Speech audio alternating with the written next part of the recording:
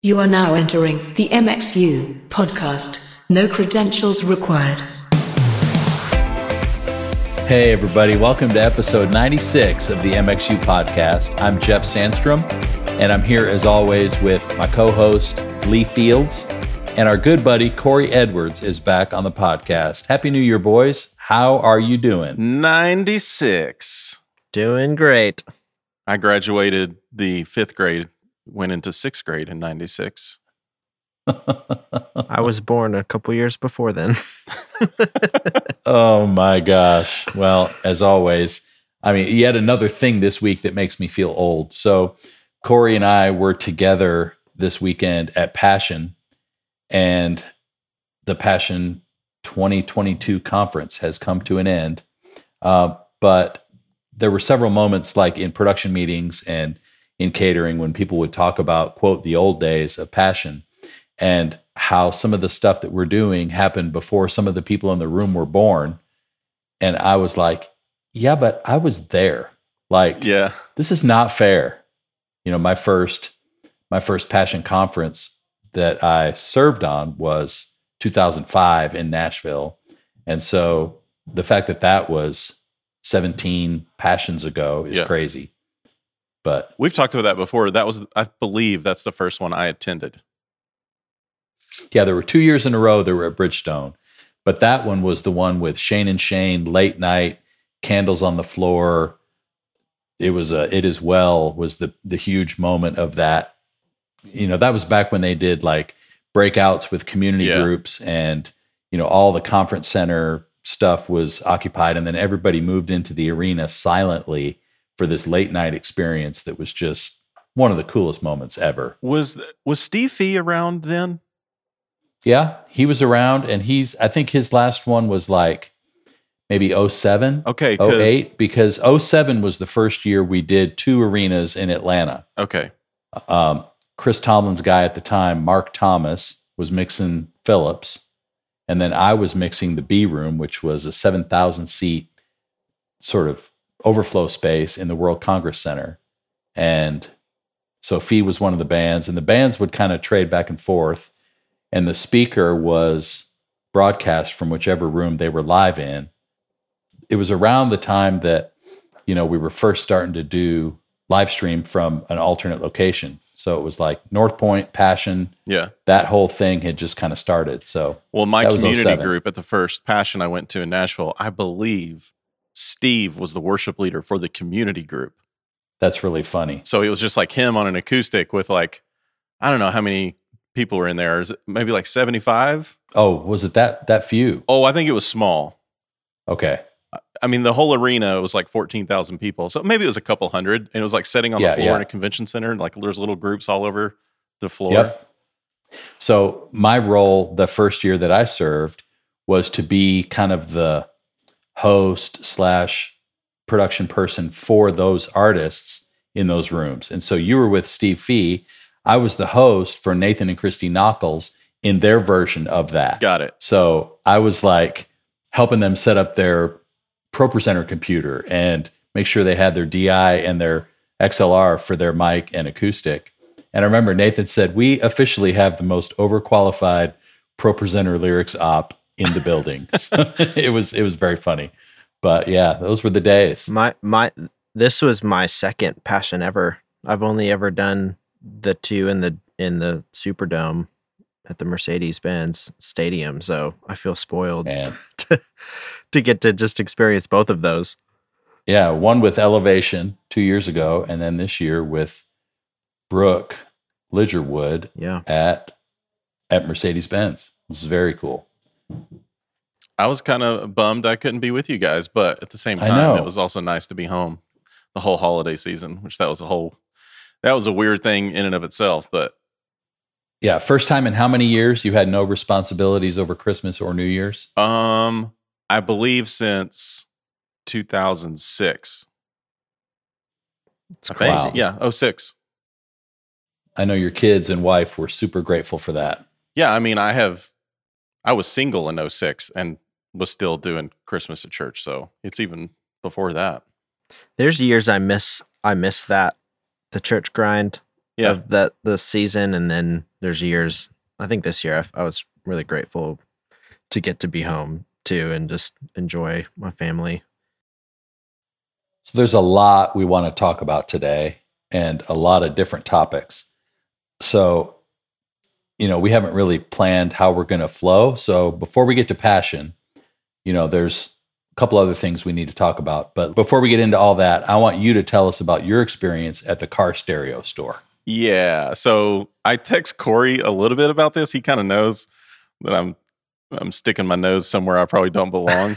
But I sent him a text, I think he's about to sound check at Passion, and I know this. And I text him hey, have you ever thought about upgrading the PA in your truck? Because we have the same truck.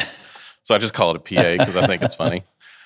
And he's a little busy. So, no, I have an F-150, and it has the upgraded B&O sound system in it, which you would think, the top of the line sound system you could get in a car. Usually they're not horrible. Like the Tahoe, the Expedition, those bigger cars with the premium sound system, they sound okay.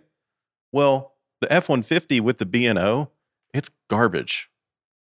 There's a sub in it. It's an 8-inch sub in the back in this little plastic box. They're terrible.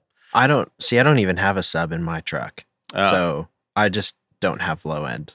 So if you look at my EQ and Spotify for my car, the 60 hertz band is dimed all the way to the ceiling. That's amazing. And it's still not distorted. That's still not even overdriving the amp. But anyway, so I was like, man, should I? Okay, I'll just go, kick the tires a little bit. So at our office up here, just across the street, there's a car audio place, and it's got really good reviews. It's been there 20 years.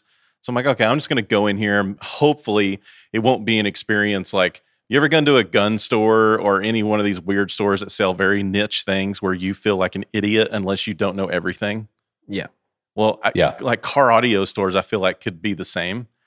But if you're us and you're a professional audio engineer for a living, how do you go in here and say to this guy who's hopefully well-versed and trained in what he does that you know probably an equal amount of fundamentals about at least the physics of audio and sound and mixing, but maybe not low voltage?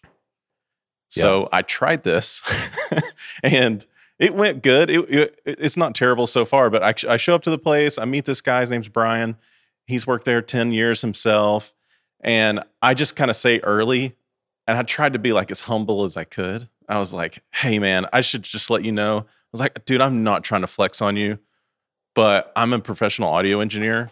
So any conversations we have, I don't know. And I think I kind of said it like that. I was like, I don't know what to tell you. I just felt like we should let's just get this out there. You want to tell them okay, you can use terms that are audio related because I am familiar with it. But it's, because you don't want to have the whole every time I walk into Guitar Center, I feel like it's just such an awkward conversation because they're not experts necessarily. No. They're there to just take an order and make sure they collect sales tax on what I buy. So it's a completely different conversation. You don't want to insult the guy because he is hopefully a professional in an area that you know a lot about, but you don't know everything about. Right. But it's okay, how can you be? So I totally get it. I wish I was there to hear the awkwardness of that conversation. Yeah. And he's probably about my age, I'm guessing. So we kind of get that out of the way, and he's super receptive. He wasn't put off by it. He was like, oh, cool, man. That's awesome. He was super friendly. And he immediately starts talking about tuning as soon as I said that. So then I discover very quickly by what he's saying about tuning car stereos that they have full-blown DSPs for car stereos now. So before I even went over there, I had already pictured in my mind, okay, if I did this, what's important to me? Well, I could just replace the sub and have a little bit more low end, just have some more 60 hertz in there. That'd be fine. But then I could replace the door speakers. But if I do that, I don't want to replace those door speakers unless I can acoustically treat them, put the Dynamat in, poured up the holes the right way. But then I'm thinking, well, my car's under warranty. If the window goes out and I need it serviced, so then I'm thinking all that kind of stuff. So But then on the other hand, if you're going to go ahead and do all that, you might as well put a Dolby Lake under the dash and do full DSP. Exactly. So then I'm thinking of my dad's 87 Monte Carlo with the 10-band graphic EQ under the tape deck, right? So I'm legit smiley face the heck out of that thing. Yes. I'm legit thinking, do they make these still? Like, is that a thing? I don't know. I don't know what I don't know. I don't get Crutchfield magazine like a lot of 17-year-olds. I don't know. So we go inside the store and we start talking about stuff, and he's showing me subs and amps, and he's showing me JL subwoofers, which, if you know anything about car stereos, like those are really good. We're looking at the amps, and then he starts talking about DSP, and I said to him, "So are DSPs built in the amps? Because they are for us in what we do now." Right. And he's like, "Oh yeah." And he goes, "But there's also external, but the external ones they can be better." So he starts talking about tuning again. And I said, well, the most important thing is time aligning that subwoofer to the front speakers. And he's like, oh, it's by far the most important thing. He goes, it's so funny. People don't realize how important that is. I'm like, man, let me tell you something. That's funny. Yeah. And then I'm like, so when two worlds collide. Yeah. So the front speaker in the truck, in the F-150 there's a 6x9 in it, but you put a 6.5 inch speaker there, but it has a tweeter that's external that you mount. Well, in the F-150, it's on the A pillar down near the front of the windshield, and the 6.5 inch speaker is at your knee in the door. So he's like, well, does this need to be active or passive? And I said, well, active, of course. How else am I going to time align that tweeter at the front windshield so it arrives at the same time? And so, we're speaking the same language at this point. He's like fired up. So we get through that a little, and then he did do the he feels like he's very good at tuning, and he has a way to do it, and he's been through the classes. And then I go, well, you can tune it, just set a preset, and then I'll do one too. And then I'm like, so do these DSPs have inputs for microphones? Because I'm thinking now, well, how are we going to time align this without having a microphone? And he goes, how do you do this without a smart rig? Yeah. He said, well, that's a separate instrument. So they have separate RTAs with microphones. The DSPs don't have microphone inputs built in. There's no way to integrate that all together. And I said, well, I have a laptop with Smart on it. He didn't know what that was. Like, they don't use that. All these audio companies have their own versions, and they work with iPads. Like, it's cute. So anyway, so then we go into like the speaker room, and we're listening to speakers. And I tell him, like, man, I'm not trying to like rattle mirrors in my car. I just want it to sound right. I'm way more concerned about it being good than the neighbors hearing me. And he's like, okay. Right. So he showed me two brands. He's like, I want you to look at Audison and Hertz. And I'm like, what? I was expecting Focal. I knew they made car stereos, maybe JL. Polk Audio. Yeah. And so these companies are Italian companies. They compete with the Focals. They cost that much. So we listened to them. And Hertz, like kilohertz. Hertz. Yeah. Okay. I guess they're owned by the same company. But when he said these two company names, I'm like, is he just trying to sell me something he makes the most margin on? I've never heard of any of these. Is this like Behringer of car audio? I'm so skeptical, So they've got this whole wall in one side of the room with these drivers' speakers all over them, and you press the button and you can listen to anything. Luckily, this store here in Auburn, California, everything worked. Every single speaker in that room, every amp, every subwoofer was almost volume matched. I mean, it was done right. Every head unit you could pick, anything. And he had his flash drive with his FLAC audio files that you could listen to, lossless audio, the whole deal, right? So he wants me to listen to like the best one first, what he thought was the best one. So he hit this Audison speaker, and for context, like a pair of them and the tweeters, $750 for the pair. And I have to admit, I thought, when I saw the price, I thought, well, there's more expensive ones in here. But I think coming from what we do with $10,000 line array boxes, I don't know. I guess I was expecting it to be more expensive for the best thing he had. And it was $750, but the next one down is like $500. And then the next one down is like $350. So it goes like lower very, very quickly. Exponentially lower. Exponentially. Yeah. So I connect my phone to the playback unit or to the whatever you call them, and open Spotify. And I was like, sorry, I'm about to stream MP3s. He's like, oh, it's okay. Again, this guy's super accommodating. So I play a track from our MXU soundcheck system playlist, and I'm listening to the best speakers there, and they're good. It just sounds like it should. It wasn't like, I was not wowed by it. It was just good. So I'm thinking, well, if these sound okay and they're $750, like what do these $500 ones sound like? So I click on those. It was terrible. It was like, Really? oh yeah. It was harsh. There was like nothing below 200. It was like super hyped at like 12K. It was all over the place. And I'm like, hey, is everything flat in here? And he's like, yep, they're all run through a DSP here in the store. Everything's flat. I'm like, okay. Flat being like they've tuned it to be frequency flat, or just like nothing. Nothing's done to it. Okay. So they had not done. So you were any just hearing the response of the loudspeaker. Yep. So then I go to the $350 ones, and I'm like, well, those aren't terrible either, but they sound similar. There wasn't that big a difference. But the $750 ones were the best ones. But everything else was pretty bad. Everything. So then I switched to like brands I'd heard of, like Sony and everything else, and it is garbage. It sounds freaking terrible. So then I'm like looking at this wall. All these speakers are in this like individual 12-inch wide by like 8 or 9-inch tall wood boxes. And I'm like, well, tell me about this box. And he goes, well, that facade, they're individually in there, but that whole wall you're looking at, 10 feet long, 8 feet tall, is one big open cavity. So now I'm like, well, I don't know if it matters at all what I'm hearing at all. If that's the case, maybe a little you can determine like what this would be like in your car. But how in the world? But it's way bigger than a car door. Yeah. And they're all in there together, and it's wood. It's resonant. Yeah. So we kind of wrap things up by like, I picked out like a box for the sub for the truck I thought would work, an amp, a DSP, these speakers, and he's going to put together this package, and he's going to let me know what it costs. So I have no idea. So I left. Well, then I went to another store later in the day. I was just happened to be in the right part of town. I knew there was another store, and I go in there, and they have focals. And that's kind of what I was after, because I thought, we know some of the guys at Focal. We love their studio monitors. Well, let's see if this is good.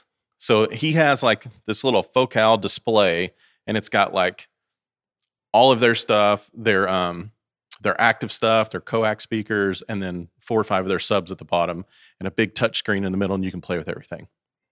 Well, I'm like, okay, which ones are the best ones? And he's like, the K2s. And these are the Kevlar drivers, same ones they do in home theater, and the same ones they do in like the prosumer studio monitor stuff. So I hit those. They sound freaking fantastic. They're really totally good. different experience. Totally different experience. I'm like, okay, how much are these? And he's like, $1,000 a pair. I'm like, oh, okay, I get it. So I start going down the line, and even in the Focal stuff, they all sound very different, but they're like cheaper coax. That's like $250 a pair. Sound pretty good.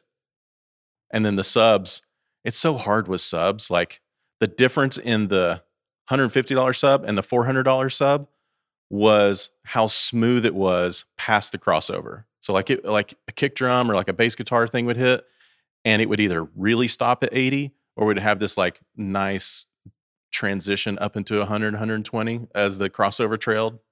That was really the difference, which was more musical. And I'm like, well, I mean, the only difference is really that, which is significant.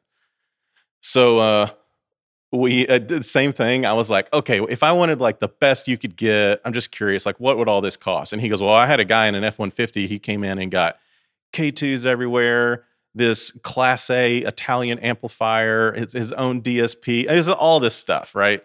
And he pulls up the order, and he was like, it's $10,000. Wow. Dude, are you serious? $10,000 on a car PA.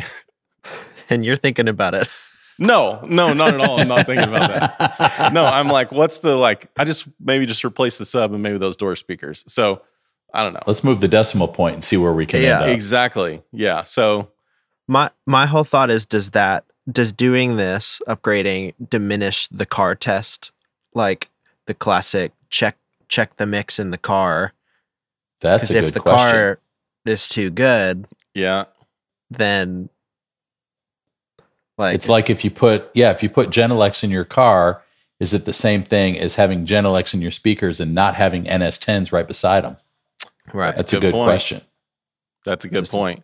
My I just really need that Joe Rogan podcast to sound as good as it possibly can. Forget him. How about the MXU podcast? I want these mics to sound as good as they can. That's true. So, where did you land? Okay. The second store I went to, I told that guy too. And I was like, hey, professional audio engineer. Actually, we know some people at Focal. It's like, I know those are different lines. Sometimes they're even like different companies, but I may reach out to them and see if they want to help a brother out. So that's where it's at. I'm waiting to hear back from Focal if they want to. We're going to put car stereo videos on the MXU Now library. I think that's what I just said. That's amazing. Yeah. So that's my story. Well, it's funny. So back to the first store, like the 350, the 500, the 750. Yeah. Did you feel like that was the difference between like a $10 bottle of wine to a $20 bottle of wine to a $100 bottle of wine? Or was it like, because some sort of relative scale, it's like the 500 to the 750 was a huge jump. 350 to 500 wasn't so much. Right. Is that kind of the way it was? Yeah, it is like that. I mean, the like $150, $200 whatevers, they sound very bad. So bad that I don't think anybody should replace their car speakers with them. Yeah. They're probably worse than what's already in there. Right. But here's the other problem. How do you know what it's going to sound like in your car? I guess it's kind of like because you're not even able to listen to it in a car when you're testing it. No, it's not like he's got a bunch of demo F-150s out in the parking lot. Like, try the Focal, try the Hertz, try the Sony. That would be the right way to do that, but that's not going to happen.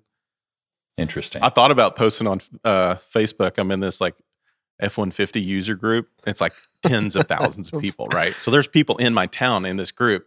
It's like, anybody got an upgraded PA in their F-150 I can come listen to?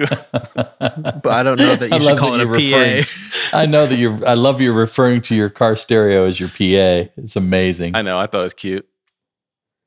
When you texted me that, you had a typo. Yeah. And I think it was like, have you ever thought about upgrading your PA? Your PA track.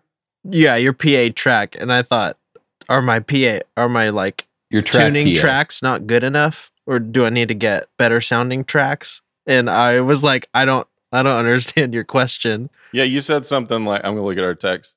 You said, what's that? I don't understand. I said, random, have you ever thought about upgrading your track PA? I mean, sound system. And I was like, what does that mean? I sat there for a second, like, I have no idea what he's talking about. Yeah. Oh, truck. I get it. Truck. Oh, yeah, one other thing that happened. I had questions for the Focal guy about the DSP. And I said, hey, I really need it to be Mac-based, not just Windows. And then I had another question about it. I asked if it had a microphone input. And this guy at the second store, he wasn't an expert on tuning. So he said, let me call the Focal rep, and I'm just going to put you on speaker and let you talk to him. Because, again, I had done hey, I'm a professional sound engineer. And I think it may have intimidated this guy a little bit. He was still super friendly. He didn't come off like arrogant about it. So he was like, he gets on the phone with the Focal rep and he's like, hey, I have a professional audio engineer. He's thinking about upgrading his truck. He's got some questions for you. I'm just going to let you talk to him so I don't play telephone. I was like, okay, cool. So I asked the rep firm guy or the distributor or however they're set up the same questions. And I said, man, I'd really like to have the DSP be able to be used on a Mac. And he just kind of paused and he goes, well, any of the DSPs that you're going to want to use are only Windows. And I said, okay. So, well, like, what are the differences? And he goes, have you ever tuned a car PA or car sound system? I said, nope. And I haven't told him what I had done, tuned stadium PAs with multiple zones and different things like that. I didn't say that. And when I said no, he goes, yeah, there's just certain tools with tuning a car that are different than things that you've used before that you would want to have access to. He goes, things like being able to EQ the left and the right differently. He said, because if you're sitting in the passenger seat and that right door speaker is further away from you, the only way to get it to sound the same as the speaker at your knee is to EQ it differently. And I went, fair. He's got a point there. You would never do that in live sound, but okay. And he goes, and then there's this thing called all pass filter. They can be really helpful too, but I'll spare you. And I was like, oh, I know exactly what all pass filters are. That's amazing. Yeah. But can you believe people are tweaking out with all pass filters in their car PAs? I just added a Trinov, which is like a system tuning for your my room. studio. Yeah. And it does all that stuff, but by like itself, it does that. It's And, automated. Yeah. And That's so cool. The whole time you've been talking, I'm like, if we could just get this in there, we can get this dialed and make it sound flat. Have you heard those turn-off systems, Jeff? I haven't, but I know what they do. I haven't. Corey, correct us here, but it's a microphone and a DSP. It analyzes a room and puts corrective EQ on your studio monitors. It's more than EQ. It's EQ, time, phase. It looks at everything. And the microphone's this like 4-head 3D. They call it a 3D microphone. That's cool. It's amazing. It's kind of. And is it paired with the specific monitors, or like how does it get to does it have its own DSP? It's the DSP. So it signal passes through it. So out of the controller or interface into the monitors. And you just run the calibration once and it locks it in. But it's a PC based. You have to like screen share in to this like really old looking gross. Yeah. But it just sits in line but it's kind of been game changing for me. It changed a lot of imaging and tone stuff that I don't know that I could have figured out without it. So that's cool. That's awesome. Yeah. Acoustics matter. They do. Acoustics do matter. So speaking of acoustics, let's transition for a moment with just a couple of stats about Passion that I'm sure our listeners are going to want to hear. So sorry guys for the audio focused podcast episode, but we're audio nerds, so we're going to go there for a few minutes. So don't ask us about like number of LED panels and what kind of processors they used. D3. And well, the D3 was the content. 20 Was D3s. it 20? Yeah. It was actually, over 10, I think. Yeah, I think the most expensive rack backstage was the rack of D3 processors, because there were the couple that Passion already has and then the ones that were brought in to supplement. And it was a 20 space rack that was slapped full of D3. So there's that. But audio-wise, I just got a little quick rundown of the PA because a lot of people have been asking. Yeah. So it was L Acoustics, K1 and K2. So the main hangs, left, right, there were 16 K1 over 8 K2. So 24 box total. And that's what the rigging frame can handle, is 24 boxes. Outfill hangs, again, that was, what would you say, Corey, about 45 degrees off Yeah. the main hang. That was, again, 2 hangs, 16 K1 over 8 K2. Then the 270 hangs, which were further out and off axis from those, they were 12 each K2. And then the front fills were 24 Cara and 8 ARX 2 speakers. So those were lip fills on the stage and the fills that were on the thrust, which they called the shard. It was a diamond-shaped, sort of thin shard of glass-looking B stage or thrust stage. Subs, there were 2 hangs that were hanging directly behind the main PA. So the flown subs were 12 K1 SB subs that were flown directly behind the main array. Ground subs, there were 36 KS28s in a cardioid configuration. And that was a lot of sub energy on the floor. Let's just say that. So I think they were cardioid in that they were in pairs of 3 with the center box turned backwards. And then the delay tower hangs, which were basically right at front of house, kind of off to our left and right, pointing to the mid-bowl, far end of the stadium. They were 4K1 over 10K2, so 14 boxes each on those hangs. And then the delay ring, which were 8 hangs that were all around the stadium, they were, depending on the hang, there were 10 of them, and they were between 7 and 9 boxes of K2 each. Oh my gosh. So, And those were flown, those were like way up into the 300 level. So they super were high. They were really just for supplemental coverage that was physically outside the coverage of the main PA.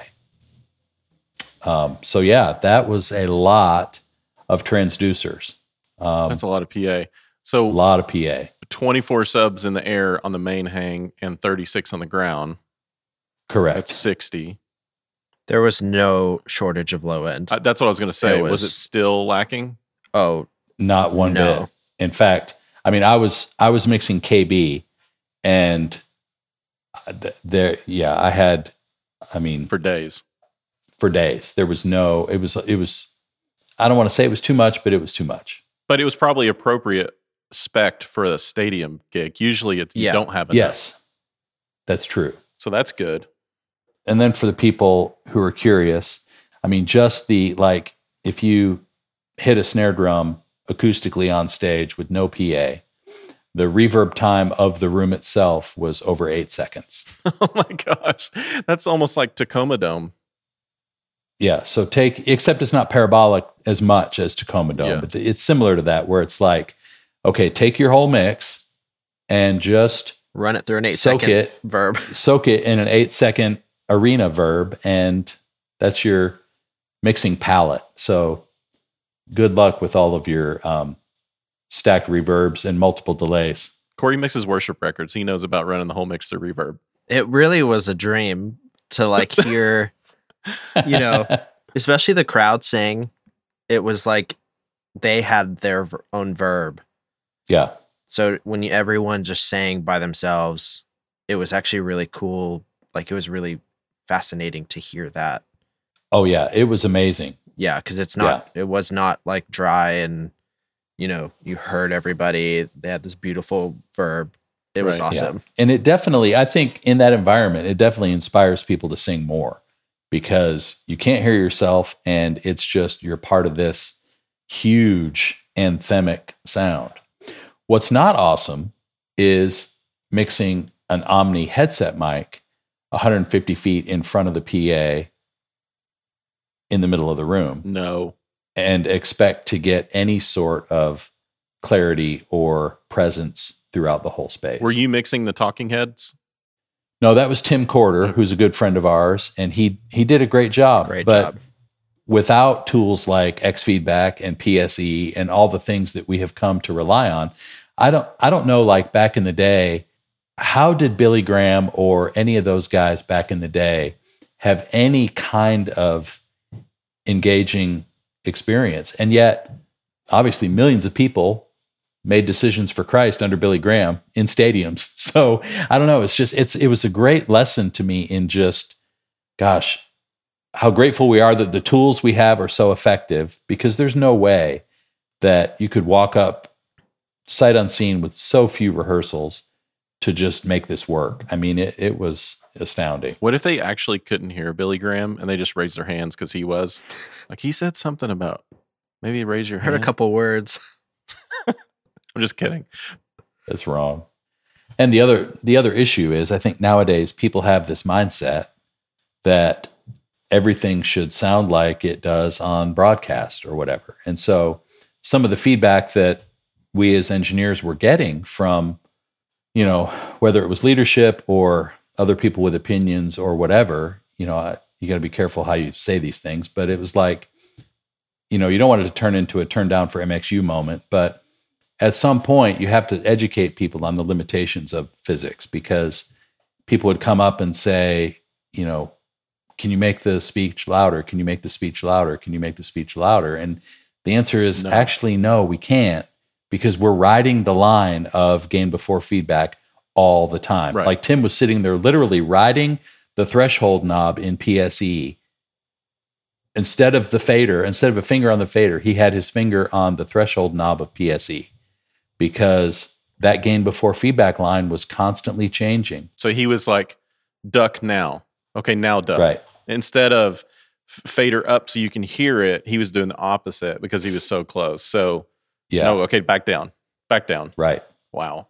And with an 8-second reverb time, it's like, how do you not let it come back into itself? I mean, anybody who's listened to a ref call an NFL game and the thing starts to feed back, it's like, that's the risk you're running every time you have a headset mic in a stadium. Yeah. The other thing, though, that was going against him was that a few of the talks were video pre-records. And so you have this dry signal that's awesome that can't feed back. And then the next speaker hits the deck and their volume is 10 dB softer just because it has to be. And it's like, well, there's a speaker. Why don't they sound the same? Yeah. And unless you know, you don't know. So it was a big challenge, but he handled it great. And, it was one aspect of the event that people who are armchair quarterback and just really have no idea about. So kudos to Tim, and honestly, huge shout out to the guys from RAT. Mike was the system tech, and he's a great engineer and crushed it. I thought the PA was as solid, if not more solid than ever. I felt this year it was better. I think it was very similar the year before at Mercedes, but this year felt like way more dialed, like there was more headroom than I remember last time. And tonally, in a room that big, tonally it felt great. It didn't feel like you were lacking in anywhere. Yeah, agreed. And you were mixing a new band, and during your sound check, you got hosed by leaf blowers. Yeah, it was a new band, new file, and I mixed her when we recorded her album. I mixed live for that, but I had all my gear from the Elevation tour, so I had my outboard rack, different console. Didn't have that on this one, so I had to make some changes, and then they shot off confetti during the session before our sound check, so they were cleaning that up, and they had to send the LED crews back up to finish fixing some things, and so I only had 5 minutes of PA time in our already very short sound check, and as soon as I went to turn it up, all of the leaf blower guys started working around front of house with an 8-second reverb. Yeah. So Cory's getting confetti blown on him at 2 a.m. Yeah. Trying not to literally go strangle somebody. Yeah. So yeah, for the Monday morning quarterbacks among our listeners, just a little inside info. There were some issues with the LED wall on the first night because of the limitations of load in and other technical issues. And so they needed to spend the time overnight to fix and finish the LED. Well, the problem was all of the sound checks for day 2 were overnight sound checks, like Night of Joy at Disney. You never sound check while the park is open. You wait and do your sound check in the middle of the night. So sound checks were scheduled from midnight through 7 a.m. And that's the only time the LED crew had to get up in their massive boom lifts and cranes and climb the back of the wall. Yeah, the back of the wall and all this. So we had to have the PA off. So basically it's get the band set, line check, get their ears set, but each engineer only had 7 or 8 minutes of their band in the PA. So that was Brooke and Mav. Sean Curran and Mav City and Carrie and Cody. So they each got literally 10 minutes at the most of their band in the PA, and then had to come out the next day tired after having done that in the middle of the night to do their session. So all those things considered, I would say the event as a whole came off honestly without a hitch. I mean, audio-wise, it was a stunning experience. So kudos to all of you guys who had to endure that, but you crushed it. And so it brings us to a couple things we want to talk about. So we'll nerd out a little less and talk a little more about application and all that. Well, I was just going to say before that, I posted something on Instagram late last night, just kind of on a whim about people needing to turn their vocals up. And when we got on Zoom today, you guys were like, well, Lee, Cory and I have something to talk about that's kind of in line with what you were saying, but I don't know what that is. So I'm curious what you're going to talk about. Yeah. So, well, the first thing I would say is, as Cory and I were standing there, he just made the comment about how much he is sort of, as he's listening to his mix and as he's listening in here and listening to other people, how much he is running things through the filters that we established on the MXU Live tour. And he said, I feel like I'm mixing now with you and Lee and Raybold in my head. Yes. And so then, it was a great compliment and a great comment, because I feel the same way. Every time I've mixed since then, I feel like I have you guys in my head. And so then he turned to me at one time and he goes, I know what Jeff's thinking right now. And it was because of comments that we had talked about in the tour. So he said, I bet you're thinking blah, blah, blah, blah, blah. And, find the thing in the band that's the melodic element and turn up the fader all the way up. At that moment, it was the key fader needed to be all the way up. And then later in the thing, it was like, okay, take that acoustic fader and all the way up, because we were listening to somebody else's mix, and it was just, man, the mix was great. It was like, he did a great job, but there were certain things that were like, it could go from great to amazing. Yeah, how to find that extra 5%. Yeah. Like, let's get it from 95 to 100% kind of thing. But then that led to another general conversation topic that I think this is what we wanted to talk about. So, Cory, why don't you set it up and we can kind of go there for a few minutes. Yeah. I think I finished my set, and you're mixing in, one of the biggest rooms in the country with everybody. Everyone's there. Like, record label people, management people, like your friends and colleagues, other bands. And, you finish and you just, I sat there and I just pray. I was like, I hope that was good. I hope that translated the way that I wanted it to translate. And since the live tour that we did, my mindset about mixing has changed really significantly. In that I'm trying to think like like Jeff and I were talking about, what would Lee do? What would Raybold do? What would Jeff do? Because I think everyone has a little bit of a different approach and headspace to that. And there are things that are not more important, but just that people focus on more while they're mixing. And my normal band is Elevation, and I mix them a very specific way. And now I'm mixing Brooke, and I can't mix Brooke like I do Elevation. Because it's not what she needs. Like, it's not what her music needs. And I finished and I looked at Jeff and I thought, could you hear everything? How did the band sound? Was her vocal great? Because one of the other aspects of this specific event was that she played 3 brand new songs that she's never done live. So hearing the lyrics, people engaging with that were extra important. And we, the way the set flowed, it started really soft, which I'm grateful for, because it gave me a second to kind of get my bearings. As we got into the full set with the full band, we started with keys and vocal. So I was like, okay, this is my time to I'm just going to get those right. Lucky. And then the players started to come in, and the whole time I was thinking, like, the insecure mixer in me was like, was that awesome? And like, was it loud enough and enough impact and epic enough? And I had to kind of step back and say, that's not really what I need to do with her. And not what I don't need to do with her is try and push it to the limits that I would maybe when I'm mixing Elevation.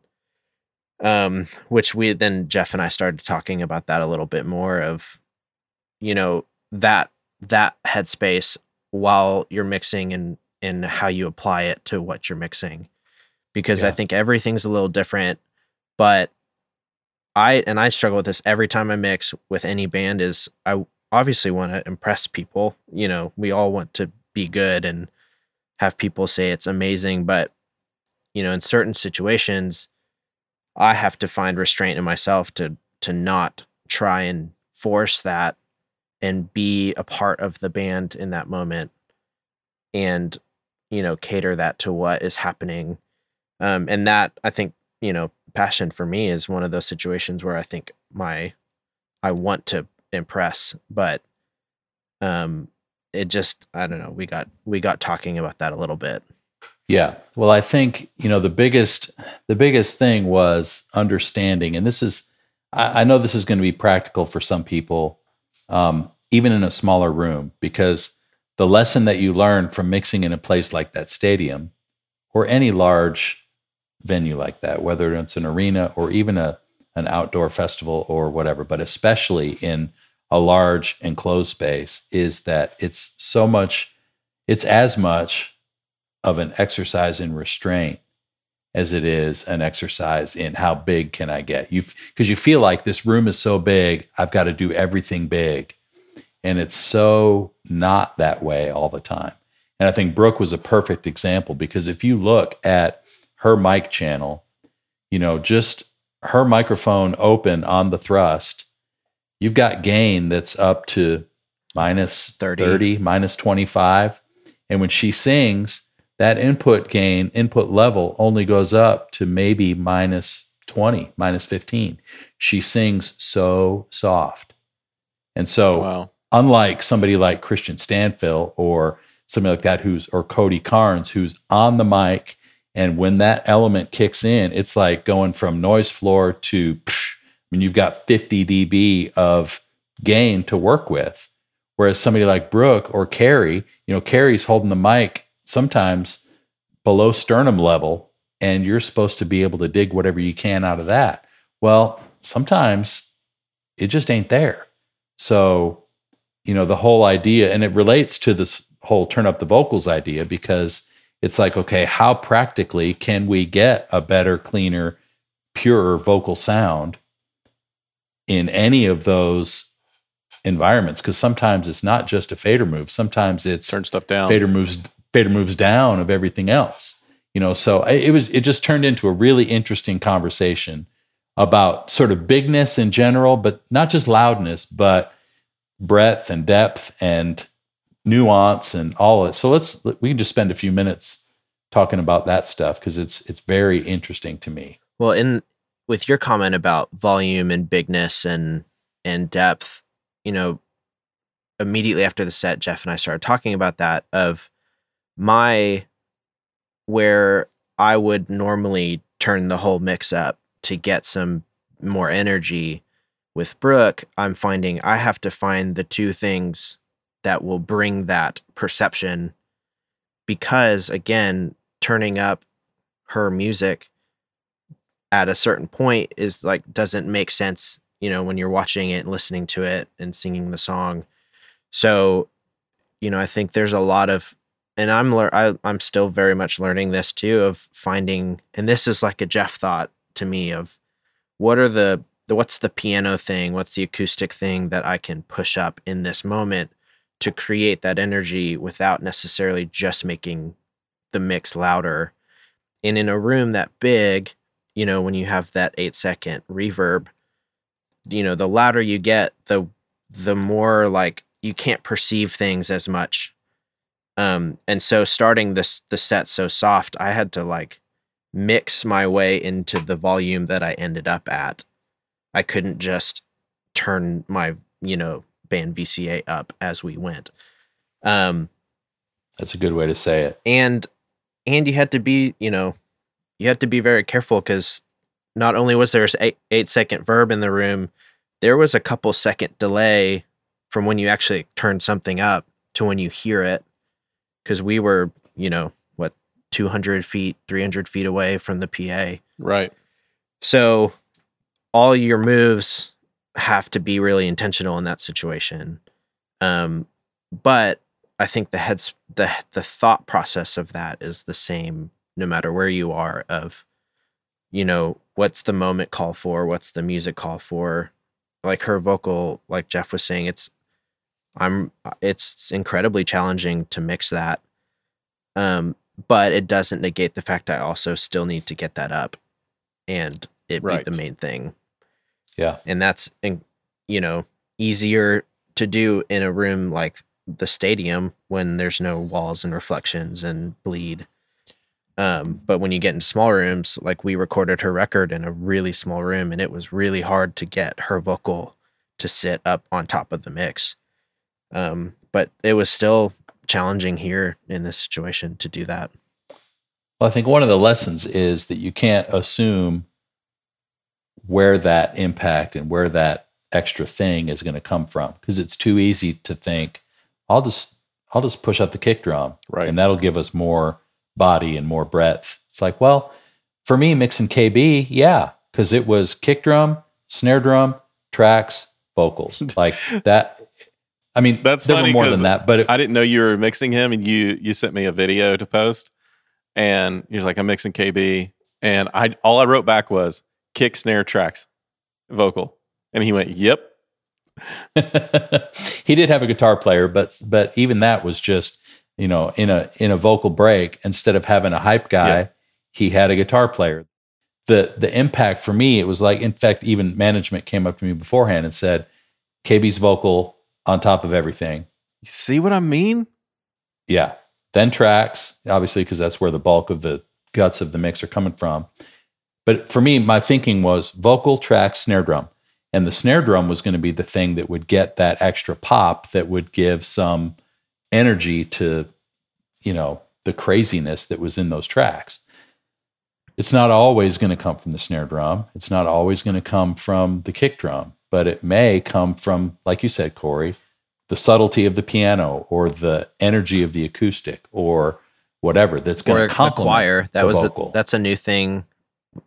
Choir is really important for her new record and all her new songs. So, you know, that kind of getting that up at times too. Like, you know, and that's me coming from a world of drums is the answer to that question, or guitars are the answer to that question. So it was really fun. You know, it's fun to mix something so different and so opposite of what I'm used to. And to have all those thoughts and work through them. And I was stoked that Jeff was right behind me to just be like, hey, where am I at? Am I close? Yeah. That was great. But it led to another sort of slant in the conversation. And so we're not going to name names or throw anybody under the bus, because it was all great. But, you know, some of the things that we talked about on the tour about the overall mix intensity or impact, you know, a lot of us, we talked a lot about the sort of all band fader. One thing that we talked about yesterday, though, Cory, was that sometimes in this sort of wall of sound worship context, even if you do push it up and it's louder, it doesn't necessarily make it bigger. Right. And I don't know how to articulate that in a meaningful way, but I felt like there were several times, you know, whether it was Sean or Passion or Carrie and Cody, you know, several times during the conference, it was like I felt the engineers trying to get it there, and the music itself wasn't letting it get there. And I don't know how to unravel that or how to help people sort of find keys to unlock some of that. But I think as people get more skilled, that's going to be something that all of us really need to learn how to manage better.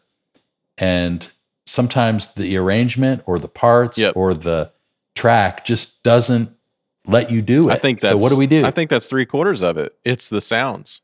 Like, even if your drum kit is tuned a certain way, when you do want to push it to get the energy out of it, it won't be there.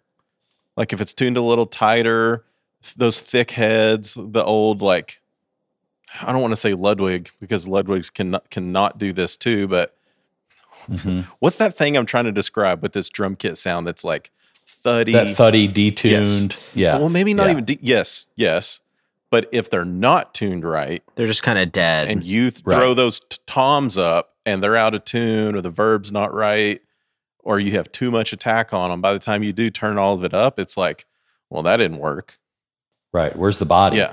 Same thing with bass guitar. Like if it's all 40 hertz out of your bass and you go to turn that up, you got nothing.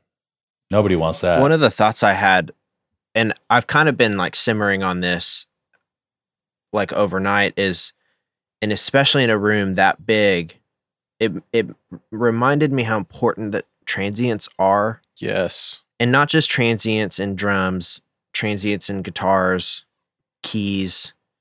And it got me thinking about that conversation we had, Jeff, of the bigness doesn't always come in volume, because if there are no transients to begin with, turning the volume up doesn't introduce it. Actually, sometimes may take more away if you're running. Makes it more cloudy. Yeah, if you're running that volume into a compressor or a limiter or something of that sort, you actually start to take more of that transient away.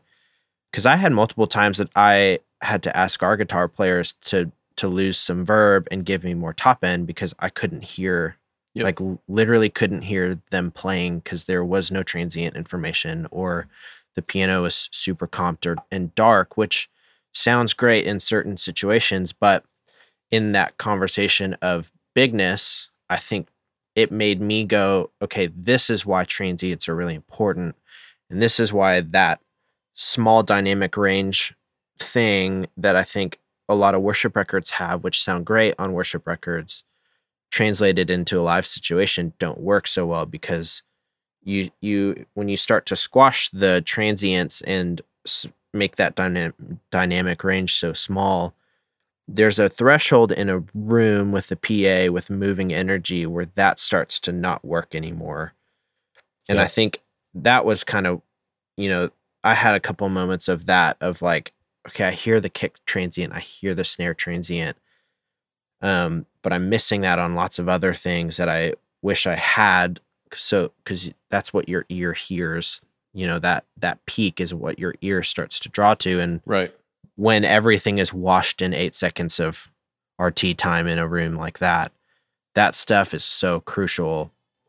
And not to negate, the answer is not just turn all your reverbs off. I actually turned reverbs back on as we went through our set, because things were too dry or too transient. And so there's a balance in that. And I think that's kind of what I've been simmering on over the last 24 hours. I'm guessing, well, maybe not, because there was so much PA, but I'd guess you didn't use as much compression as you would normally.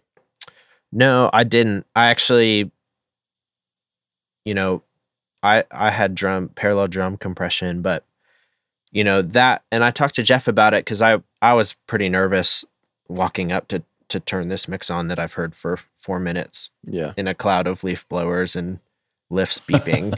And it made me, in that it reminds me how important balance is. Because you can, in that situation, balance and high pass filters get you really, really, really far down the field. And then you can sculpt some things and start to do that. But in my head, I was thinking, okay, if I can just balance this mix as fast as I can, I don't need to worry about compression. I don't need to do this. And like with Brooke's vocal, compression doesn't work. Like I can't use compression, because all it does is make that noise floor worse, because she doesn't get that. She doesn't get loud enough to where I can use a compressor to tame that. So like with her, it was lots of multiband, lots of EQ, lots of just finger on the fader.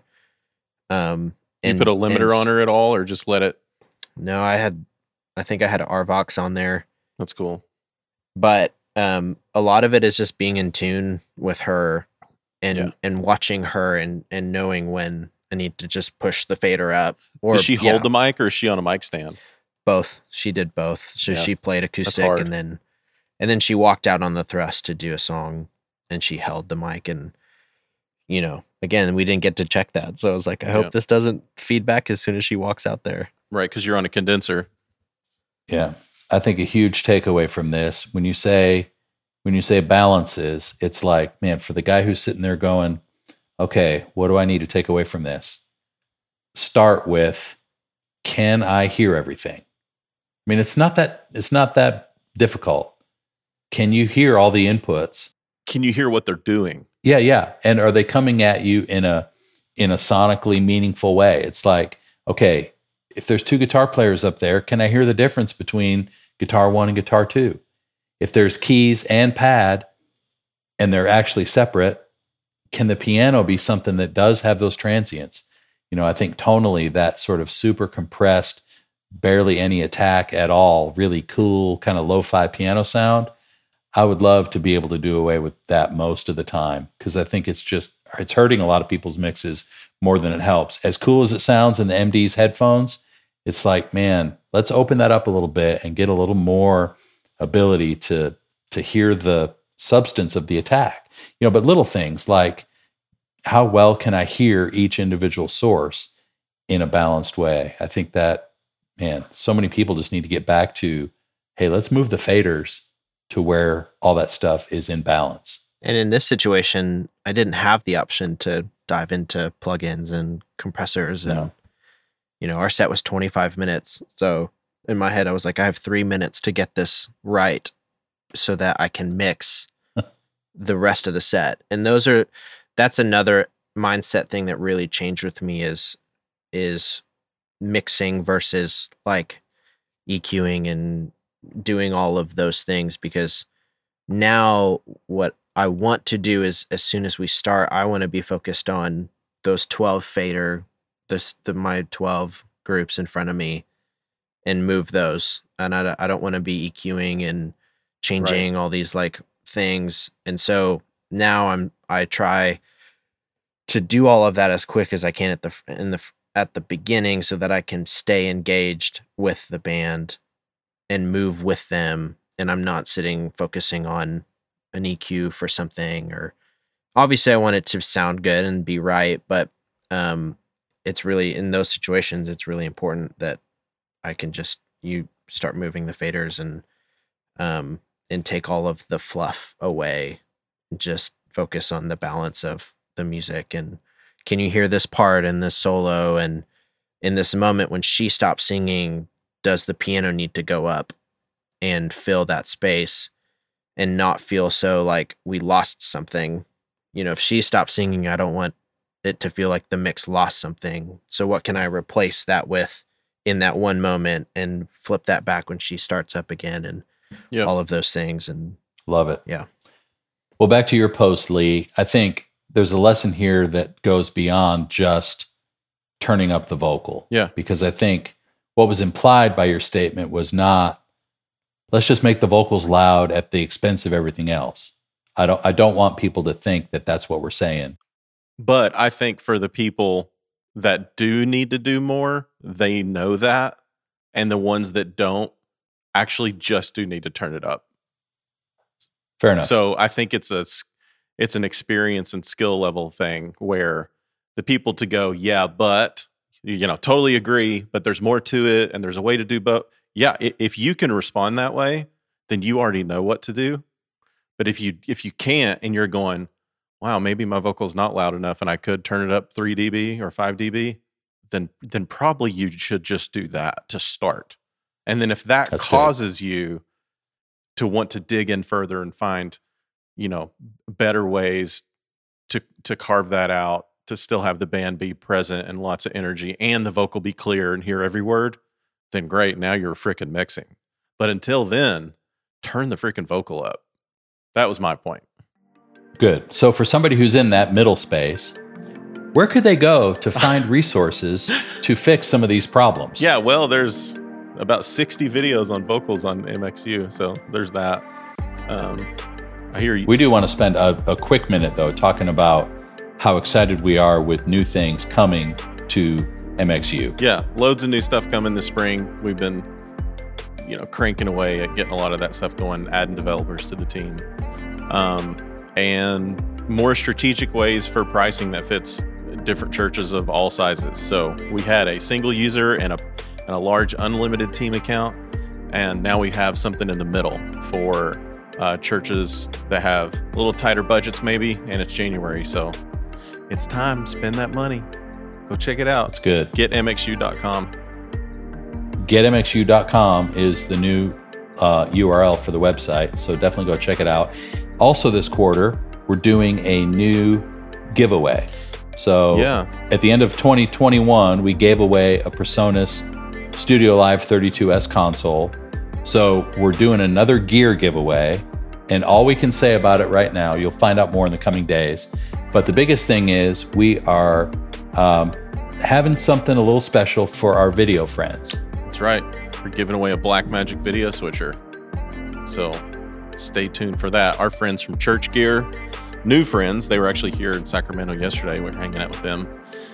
They do some really cool stuff. You're going to hear a lot more about them in the future, but basically they will come to your church, buy all of your old gear that you're not using, and pay you for it. Give you a check right there.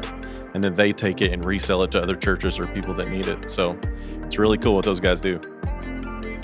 Sounds like a pyramid scheme to me. I got in early. I'm on top, baby. Ball out. Can I be in your downline? Yeah. I want to be at the Cowboy Stadium with 80,000 Karens and get my diamond trophy. Oh, perfect. Remember the Advocare? I can't wait.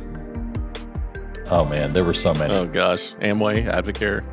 Now it's all the mommy mafia. It's all like essential oils and lotions. Yep, makeup, healthy makeup products. Speaking of lotion, I'm not making a joke. Cory Edwards, it's been such a pleasure having you with us, and what a great conversation. We could talk for hours more, but we can't because Lee's got to take some kid to some activity, so we need to let you go. Of my life. All right, boys. Thanks for everything, guys. Happy New Year. We'll talk to you soon. All right, see ya.